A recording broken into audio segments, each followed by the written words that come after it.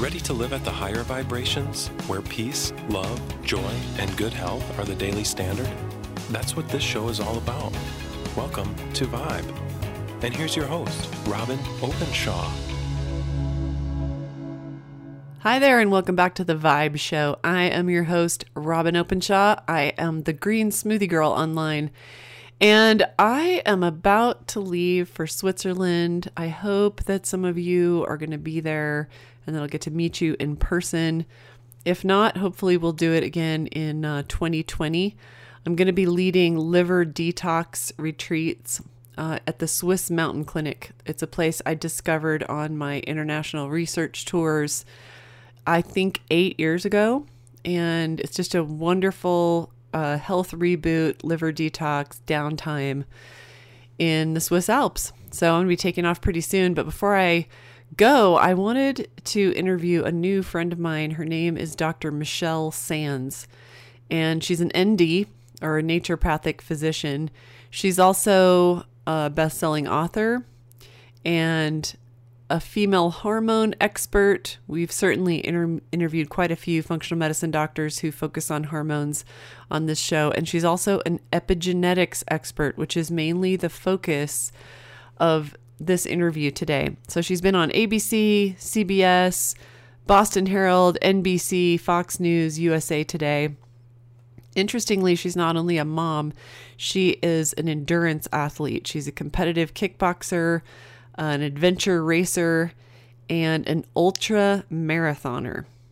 So welcome to the Vibe Show, Dr. Michelle Sands. Hi, Robin. Thank you so much for having me. I've heard you on other shows, and I've been really interested to have you come talk to my audience about epigenetics, since I heard how much interesting cutting-edge research you've been doing about what our own specific genetics tell us about how it could guide our lifestyle, what we should eat. So I'm excited about this. Tell me how you even got into this part of functional medicine.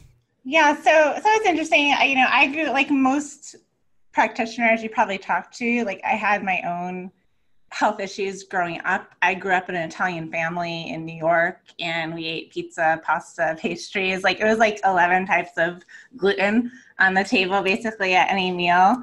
And I always felt crappy after I ate. I always had bloating and gas. I had a lot of menstrual PMS issues. I was a little overweight as a child, had acne. And I always wondered like why I had all these issues, but I would look at my dad and my uncle, and after a big meal, they would actually unbuckle their belt and go take a nap. So I'd be okay, well, everyone feels a little crappy after they eat. It's pretty normal. And my parents didn't know a lot about nutrition. My mom just liked to feed us. It made her happy when we ate. So I ate a lot of, crappy food growing up. And when I got to high school, I was more concerned about my appearance and my weight, and I joined the track team, and my track coach, who was amazing, her name is Coach Shay, and she was into gardening, and she was an herbalist, and she saw that I was struggling. I don't even know how she let me on the track team, but she did because I couldn't run. I didn't even have running shoes, but she knew I wanted to change my lifestyle, and so she taught me a little bit about when I ate vegetables and fruits, I'd get more energy and I'd be able to sleep better. And she taught me about herbs and gardening. And so she would actually bring me fruits and vegetables, because in my lunch that my mom packed me, I'd basically have a can of Coca-Cola that was wrapped in tinfoil to keep it cold. I'd have a bologna sandwich, a bag of Doritos or Ruffles, chips, and then I'd have a Hostess snack cake, like a Twinkie or one of the cupcakes with the little.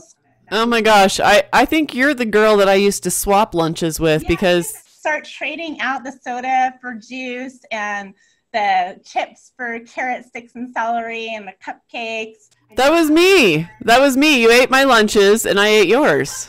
Nobody wanted the bologna sandwich though, so that kind of just sat around. It was kind of like the womp, womp, womp, But she also would bring me like healthy snacks. My mom, for my snack at track practice, would give me more chips and another soda. And so my track coach was like, no, that's not how you fuel your body.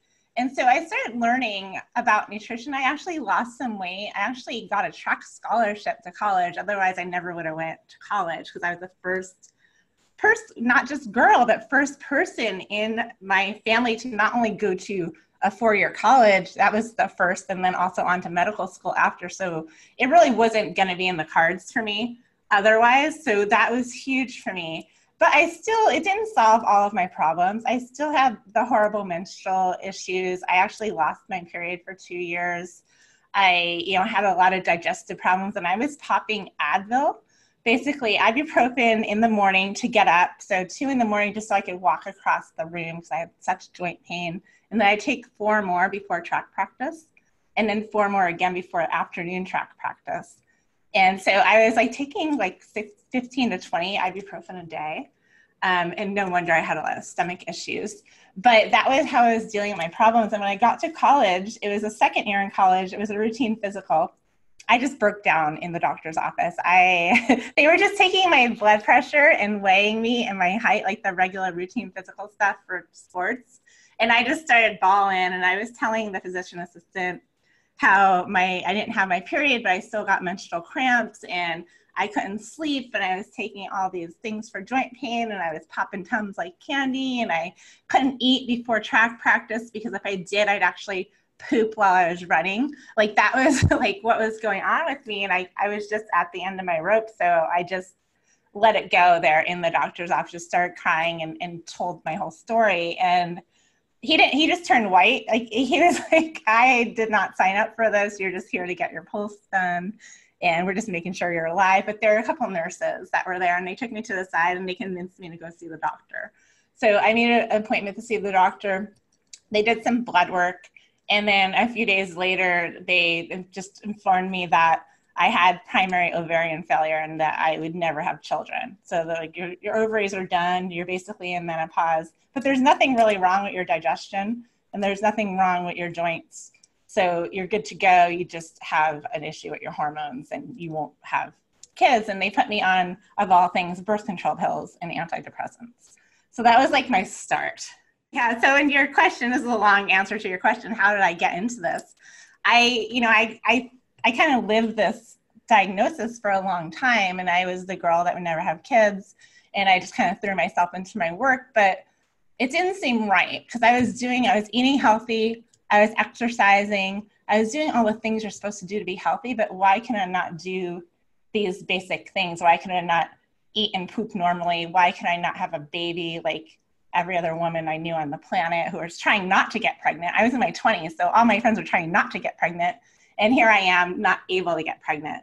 So I started searching. I was actually in school for marketing, and I started going over to the other schools in my college and asking some of the alternative medicine teachers and some of the Chinese medicine professors, herbalists, nutrition people. And I started just reaching out and asking, have you heard of this before? Have people overcome it? What's going on with me? And the conventional medicine doctors I went to see and specialists, they didn't have answers, but the alternative and Eastern medicine philosophers and doctors and energy healers, they seemed to think there was hope. So I started kind of going down that road, and I got a little bit of help, and then I kind of slid back, and then I just decided I had to take it on my own hands. I went back to school for naturopathic medicine, and so I ended up getting a 4-year degree. During that time, I was my own guinea pig, and I started just digging into not just my hormones. So I spent 10 years just trying to fix my hormones. But once I started looking at my gut health and my mitochondrial health and my detoxification systems and all these other things, I started chipping away at the dysfunction. And then at age 39, I had my son, Paxton, naturally without any IVF, without any drugs. And so I kind of reversed my false diagnosis of primary ovarian failure.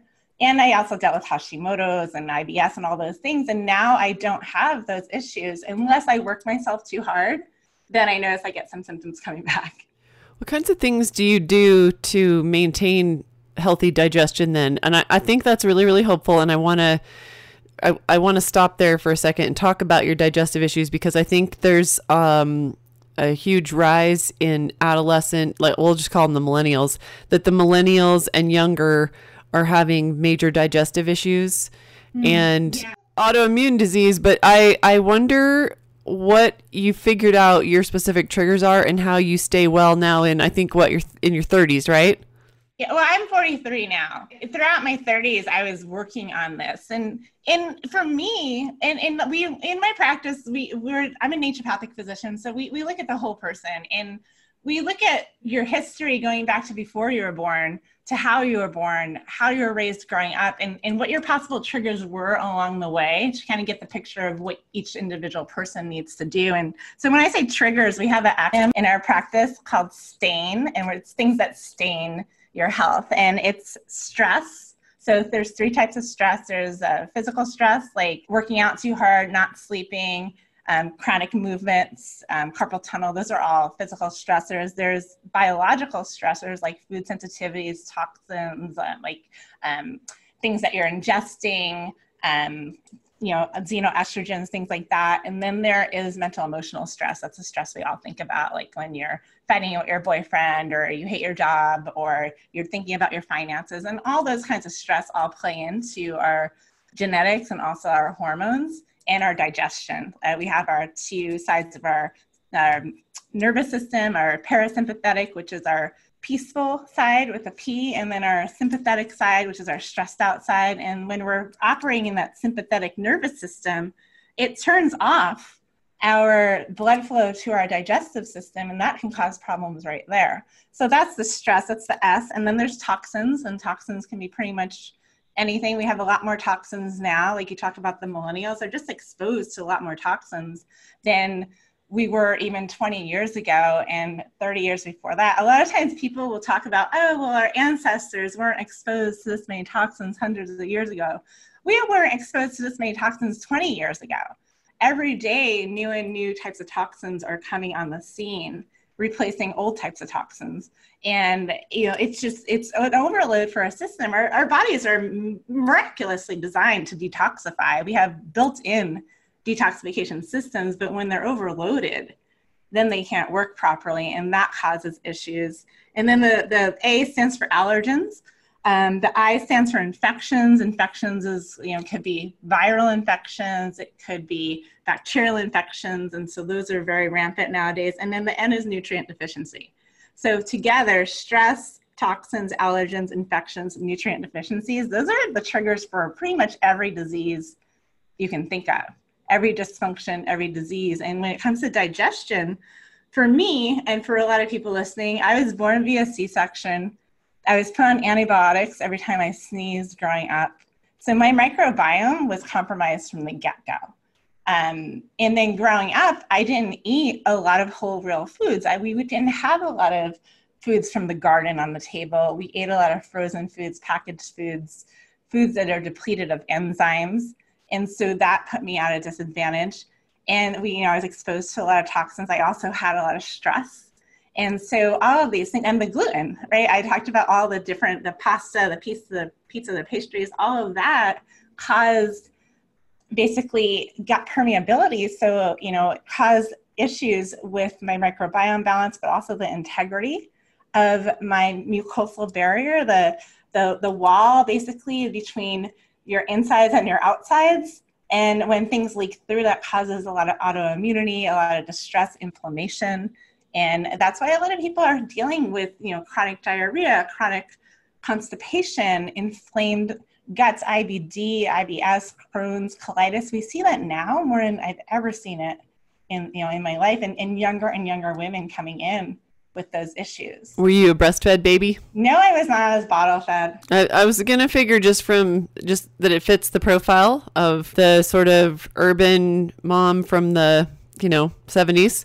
So, okay, so your risk factors, your C-section, jacked up your microbiome right out of the gate, weren't breastfed, so didn't have that immune stimulation and that sort of peaceful babyhood. You're probably on some kind of crappy formula. You had lots of antibiotics. Then you went right onto a processed diet, 13 types of gluten at every meal. Okay, so you're up against a lot of stuff. What are the hard and fast rules in your own diet and lifestyle right now that have you thriving at 43? And like you said, I like to be totally honest too and say I'm not perfect. Yeah, I mean, recently in this past year, I wrote a book. I hosted a large summit. We moved two different locations. And so all of those stressors kind of overfilled my stress bucket. And then at the same time, I kind of let some of my practices slide. So I did start experiencing some symptoms around January. And so I had to get myself back on track.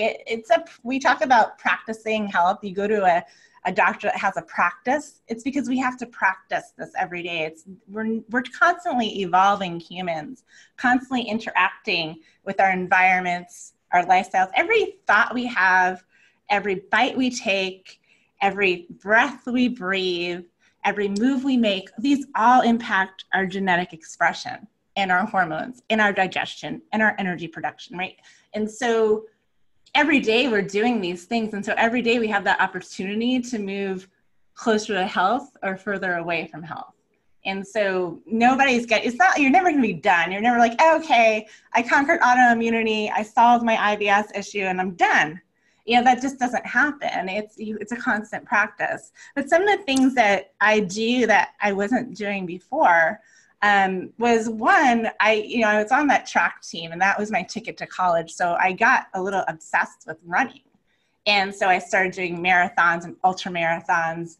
And that was really like what I got good at. And so I was staying thin. It was the early 90s. And so I was running a really long distance. And so I was putting a lot of stress on my body. And then I was also doing the low fat movement, where I was eating like SnackWells, snack cakes, and sugar-free red vines and Diet Coke. And so I was doing all those things thinking it was healthy because it was low fat.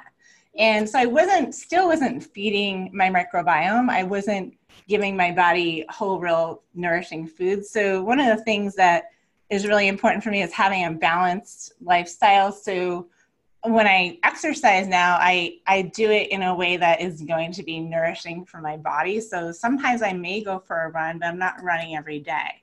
I'll also incorporate mind-body restorative exercise to help my body to kind of restore and get into that parasympathetic state where I can actually start repairing my body. And then we incorporate some strength too. And then when I talk about that parasympathetic, when I get ready to eat, I actually take a moment and I don't eat when I'm on the go. I don't eat when I'm working. And I actually sit at a table with a plate and eat. And this is something I never did before. I was always eating in my car or while I was working or on the go. And that doesn't actually allow your body to actually signal that it's time to eat. And your body doesn't create the enzymes that you're going to need to break down the food.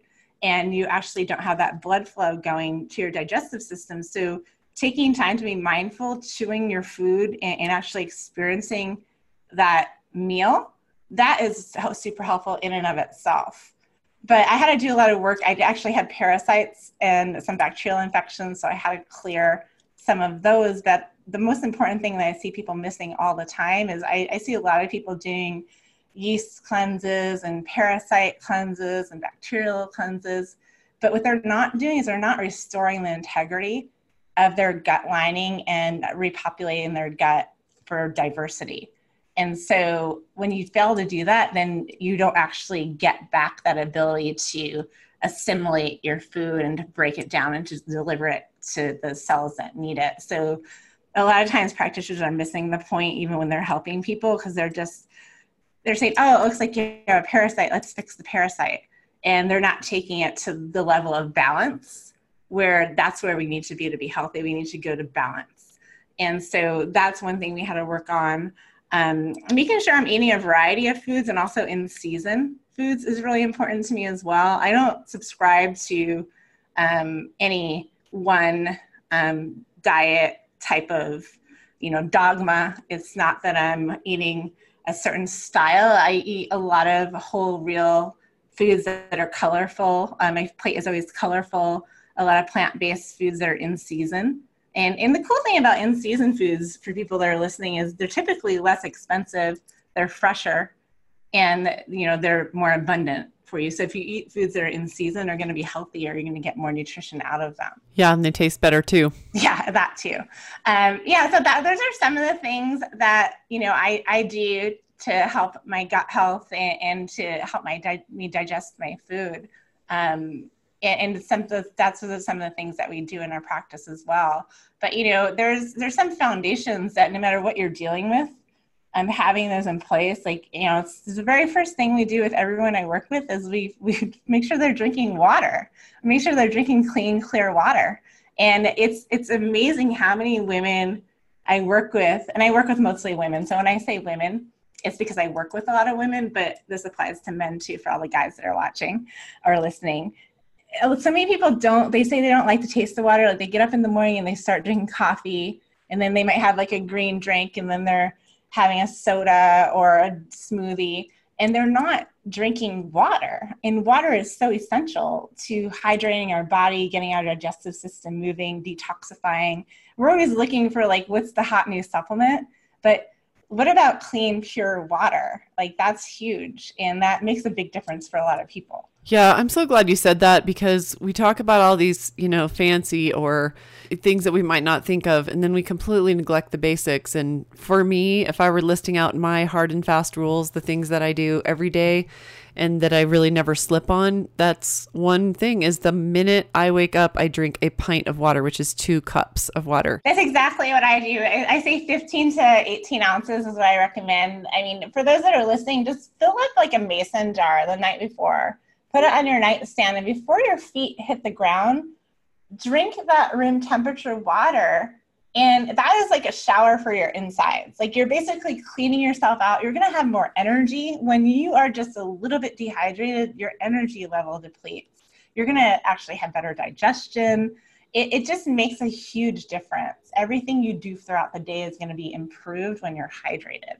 What's so funny is that we're going to go on to talk about genetics and APOE and MTHFR. But what everybody's going to tell me is, oh my gosh, she reminded me that I got to get up and drink a pint of water. I got to have my mason jar next to my bed. That's going to be the thing that people are going to say, remember Dr. Sands said that. So I'm glad you said that. Let's really start at the beginning. But now we'll go from, the super, super basics to, we have interviewed Dr. Ben Lynch. It was episode 70 on this show, and he said some things that I really like based on my admittedly not very extensive pulse on the situation of the emerging science of genetics and epigenetics especially. He said something that goes right along with your thoughts after reviewing what we know so far about genetics. And he kind of let people not worry so much about, I have this genetic SNP or that genetic SNP. And you say that the body makes no mistakes, and that for almost all of us, there's no such thing as bad genes. And I think people are going to find that hopeful. I want you to develop that concept. And then I'm going to ask you about some of these genetic SNPs that have been really studied and have been in the media a lot, and people are like, do I have it? Oh no. And then we'll go to that, but let's start with that basic question of, what does that mean that for 99% of the population there's no such thing as bad genes? Yeah, so that's really important, because as we're learning more and more about genetics and epigenetics, it's in the news a lot. There's a lot of websites out there that you can pull your genetics, and a lot of people are feeling like they got dealt a bad hand, like they have bad genes. And so that's a very limited view of the human body. And I prefer to have a limitless view of our human potential. And you're right, the body does make no mistakes, and there's variations in genes. So you could say, oh, well, I have brown hair and my girlfriend has red hair. Which is the bad gene? What is it? There's not a bad one. There's just a different one. A lot of people are misnomering what a mutation is. So a lot of people come to me and say, oh, I have a MTHFR mutation. And what they really have is a variation.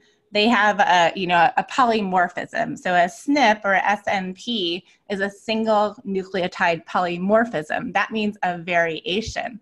Only 1%, less than 1% of the population has true genetic mutations. That's the problem. That's the bad genetics. A mutation it's not necessarily bad, but it's something that is irreversible. But most people, when they're talking about MTHFR or APOE or COMT, they're talking about variations. And with every variation, there is an upside and a downside. And so oftentimes we popularize and we we read about on the blogs the downside of like MTHFR. Oh, you can't process folic acid, and you're not methylating or detoxifying well, and you're doomed to need all these supplements. But what they're not popularizing is people with that MTHFR variant, they actually are protected against a lot of gut pathogens, a lot of parasites, microbes that can cause a lot of negative effects. And the reason why this even happens, these variations happen, is because it's an adaptation to the environment. And so a lot of people who their ancestors come from tropical climates where folate is plentiful, where there's plenty of green leafy vegetables, their bodies actually had this evolutionary variation to where they have this MTHFR variant because they needed to be protected from these microbes, these gut pathogens. And as a trade-off, they actually needed to eat more leafy greens, which was plentiful for them. So that was not a problem. And they didn't have to worry about taking folic acid supplements because they didn't exist, right? So that's the upside. If you have the MTHFR variant, then you are going to be more protected against some gut pathogens. Same thing with APOE. So APOE, those of you who don't know, it's a gene that there's an APOE1 and an APOE2, and there's certain variations that make you or give you a higher probability of having cognitive decline and cardiac issues, specifically in the literature talking about links to Alzheimer's and heart disease. And so if you have, they chart these SNPs out, and if you have a 4, at APOE4, that makes you have a higher likelihood of these detrimental issues, but it also protects you from colon cancer and kidney disease. So, there's an upside there as well. And we know now that the way around going down that road for those with the APOE4 is eating a diet that has less than 6% saturated fat. That will protect you from going down that road, and it will help to turn off that negative side of that gene variation. You're saying that if you have either or any of the APOE SNPs, that there's evidence that you would do best to eat below 6% saturated fat? Yeah, so you're not limiting fat overall, you're just going more of your mono unsaturated fats like olive oil, avocados, and you're limiting the animal fats, the butter, the even coconut oil in this case. This is why, you guys, when you hear all these conflicting things on the news, like coconut oil is good for you, coconut oil is bad for you, eggs are good for you, eggs are bad for you, it's because there's some studies done on people with certain genetic variations, and then there's other studies done on people with the opposite genetic variations. So they're both right, but they're just not right for everybody. And so when you understand your genetics, and this is why our practice is called GLOW, and it's genetic leveraging for optimal wellness. And the point of it is when you can work with your genetics instead of fighting against your body, everything's easier. Healing's easier, optimizing health is easier, eating is easier, going to like watching the news and trying to decipher whether you have to deal with this thing or not, looking at supplements and deciding whether you need it or not, it's all easier. Because you actually have your N of 1, you have what you need and not what everybody else needs, or not what most people need.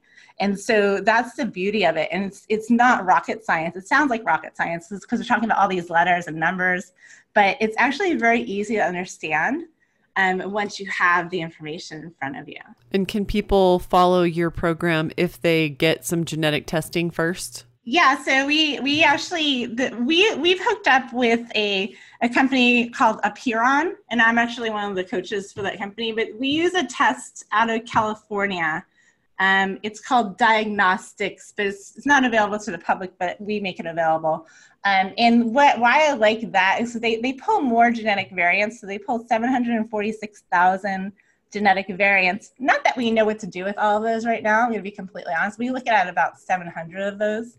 But they actually identify you only by a barcode and not by your name. And so there's no risk of your information getting sold or used against you. And there's been a lot of issues with a lot of the direct-to-consumer companies releasing private information. And so we're really conscious of protecting our clients' information. So this particular company only identifies by barcode. And so you're completely protected there. That's why we like to use them. But we can also use, if you already have a 23andMe or, another company's reports, we can actually use that information as well, as long as you have your raw data. Yeah, good. I'm actually have been studying up and I'm doing a podcast recording, not an interview, but just myself on my research about what the ethical implications are of getting genetic testing done where you aren't a barcode, you're actually identified by your name, your social security number, and guess what? 23andMe's database was just bought by, wait for it, pharma. So yeah, I mean, there's a lot. It's very political, and we're always err on the side of protect yourself. And even before this, when I didn't have the access to this company, I would have my clients use a fake name when they ordered their 23andMe. And so you can easily do that. You don't need to prove, you don't need to show your ID. So just make up a name if you want to order 23andMe, and that way you're kind of protected in that realm. Yeah, except you know what? Here's the thing. And we'll go into not the really minutia part of what can happen, but if you sign up with a fake name under 23andMe and then your cousin commits a heinous crime, they can find you, right? Yeah. They could find you, and they're closing cold cases all the time, which, you might think, why should I care if they have my genetic DNA? I'm never going to commit rape or murder, right? So I don't need to worry about it. But there's all kinds of really interesting ethical implications that are just starting to happen, and it's going to be an explosion. I don't know how deep you want to go, but there's also been, I don't know if it's true reports or not, but there's talk of, criminals actually using other people's genetic data to plant to cover themselves. So yeah, maybe I watch too many crime shows, but but that's definitely, so anyway, protect yourself. I love this company because they're one of the only ones I know that use just the barcode to identify you, and then they absolutely destroy your information, even the barcode. They destroy that as soon as we download the report. Yeah, I mean, that was a total side tangent, but criminals using the wrong genetic data in 23andMe isn't going to throw the police off, because all they have to do is get a piece of their hair and they'll still get in trouble. However, that brings up another interesting conundrum, that if a major pharmaceutical company has bought the data from 23andMe and literally paid billions of dollars for it, if people are going to start gaming it like that because we're all concerned about the loss of privacy and ethical implications, then there's fake data that's being used to develop medical treatments and drugs, if that's the case. True. But just to get back to the conversation, so there's a lot, there's tons, every variant has an upside, and like sickle cell anemia, that's a disease that causes joint pain and weakness, and it could even be fatal, and it's very common in Asian and African American cultures, but it also protects against malaria, right? So they actually were using CRISPR technology, which is an advanced genetic technology, to actually manipulate the genes of babies so that they could have babies born without the sickle cell anemia genetics, that they're actually changing the genes. And when they have two copies of the gene, the variation, that's when sickle cell anemia happens. But when they only have one copy, that's the protection. And so they're actually erasing the protection, and more people are dying of malaria because of the intervention. And so that's huge. Cystic fibrosis is another one. 2 copies give you cystic fibrosis. 1 copy protects against tuberculosis. So it goes on and on. And even when you look at like PCOS is one of the most common hormonal imbalances that we see in women. PCOS, if you were in, ancestral times and you had PCOS, you were going to be a stronger woman. And so you were going to survive. And so PCOS is actually a evolutionary adaptation to stress. And it actually gives you more testosterone, makes you be able to run further and fight. And so more and more women are developing PCOS because their moms and grandmothers have had a lot of stress. And so that's what we're seeing there. So it's just pretty interesting, but there's an upside to that too. you're stronger. And then like the other thing, it's not really a genetic variation, but a lot of times, a lot of people I see coming in with like horrible chemical sensitivities, like they just feel like they're kind of like been betrayed by their bodies because they can't do anything without like reacting. They react to smells and all kinds of things in their environment and every food. And they're really upset by this, but I always tell them like the upside of reacting to all these things is that what they're reacting to for the most part is toxins. And so their body is just hyper vigilant to know that those things, telling them those things are bad for you, stay away. But a person who doesn't react, they're still being exposed to those toxins, but it's like a silent killer for them. Right. At least the people with multiple chemical sensitivities do something about it. It's not like those toxins aren't affecting the rest of us. Yes, that's what I'm saying. So, there is a benefit there as well.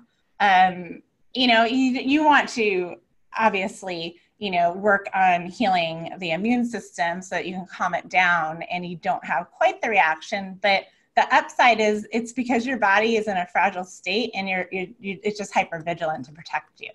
And so that is a good thing when you look at it that way. So that, again, just going back to the idea that the human body makes no mistakes and there's no extra parts and, all of these things, it's like you are a perfectly designed human being. I love that concept. And it's actually quite anxiety reducing. When we first start learning about something, we usually have a high level of anxiety.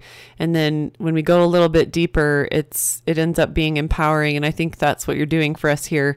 What do you see a lot of natural and functional practitioners doing that you're concerned about as we're so early in this field of epigenetics? Yeah, so in epigenetics, and even, because epigenetics is kind of the new hot thing. A few years ago, it was the microbiome.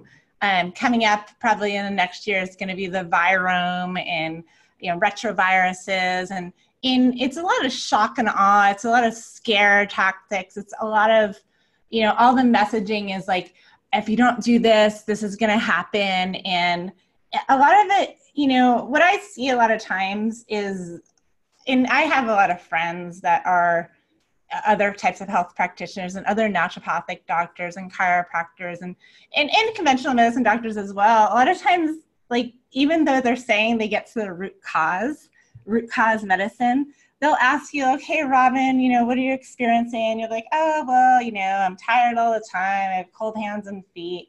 My hair is starting to fall out. And so what are those symptoms of thyroid? So I'm like, oh, I know what it is. It's your thyroid. So I'm going to give you a thyroid supplement, or I'm going to give you Armour Thyroid. But what they're not doing is like, Robin, why is your thyroid not functioning? Like, let's find out why. What's going on upstream and what kind of dysfunction is happening to cause your thyroid to be dysfunctional? And that's really a disservice to the public, to everybody, because it's a cause, but it's not the root cause. And even that's a misnomer, because even in our practice, we do all the work to get to the underlying causes, but we can't always tell you what the one root cause is, because there's not usually one.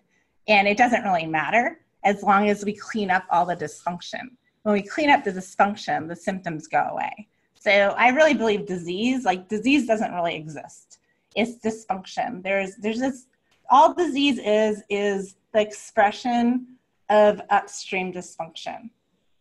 And so, naming diseases and trying to match up treatments with diseases in the naturopathic or alternative space, it's no better than conventional medicine giving you a pill for an ill or giving you an insurance code to match up with a surgery, when all we're doing is giving you a supplement to match up with your symptoms. That's not really serving you either. That's not healing. That's just managing symptoms. Yeah, it seems like we're still just putting duct tape on the over the engine light with a less toxic pill, sometimes. Yeah, I mean, it's one step better, but it's still not healing. Healing is actually bringing the body back to balance, finding out what's causing the imbalances. And it's not just inside your body, it's also your environment, right? It's how we're interacting with the world. So that's the whole thing of epigenetics. that all it really means is how you express one or more of your genes and how they can be modified by your environment. And that is everything we talked about earlier. It's diet, it's infections, it's stress, it's toxic exposure, it's medications, it's your relationships, it's your thoughts, it's how resilient you are. And you have to look at all of that, not just what's going on inside, but what's going on outside. Like you talk a lot, Robin, about, mind, body, and just the whole experience of life. And we're missing out on that a lot when we're telling you, oh, let's figure out where your symptoms are, and then here's the supplement package that you need. So no disease, just dysfunction, bad expression, got to clean it up. You talk about 6 basic triggers that lead to that dysfunction. So I love constructs like that where we can focus on categories. What are these 6 triggers? Yeah, so we kind of mentioned them already. It's the toxins, the allergens, the viruses, infections, stress, and nutrient deficiencies. Anything you have, you could trace back to one of those things, or all of those things, or a combination of those things. Okay, so you said those in a different order this time, but it was your stain. So it's stress, toxins, allergens, infections, and I put viruses and infections together, and nutrient deficiency. So that's where the 6 comes in, infections and viruses. Okay. Yeah. So basically, you name a condition, and it goes back to one or more of those things. And it's never in a bubble. Like if you have stress, chances are you're also going to have nutrient deficiencies. If you have toxins, you likely will have stress. And so it's not like just, oh, I just have to do the one thing. I just have to do the detox program or the hormone program or the gut program. Guess what? You're a holistic being. You have to do all the programs. Like you have to do it all. And not all at once. And like we talked about the water, you have to start with the foundation. So whenever we work with people in our practice, whether they're doing our do-it-yourself program or they're working with us one-on-one, we start with the foundations of health. And some people get irritated by this because they're like, I just want the punchline. I want the thing at the end. I want to take the hormones. And it's like, no, you really have to build the strong foundation so all those fancy protocols can work. And we have to approach our health like we approach anything else that's important to us in life. And we have to start with the foundations. We wouldn't just go, put our baby into college, then we have to teach them how to walk first, right? Like, so we have to do that with our bodies. What we've been doing all these years got us to where we are now. Not that it's our fault. Being sick is not your fault. Having dysfunction is not your fault, but healing is your responsibility. No one's going to do it for you. There's no doctor. There's no guru.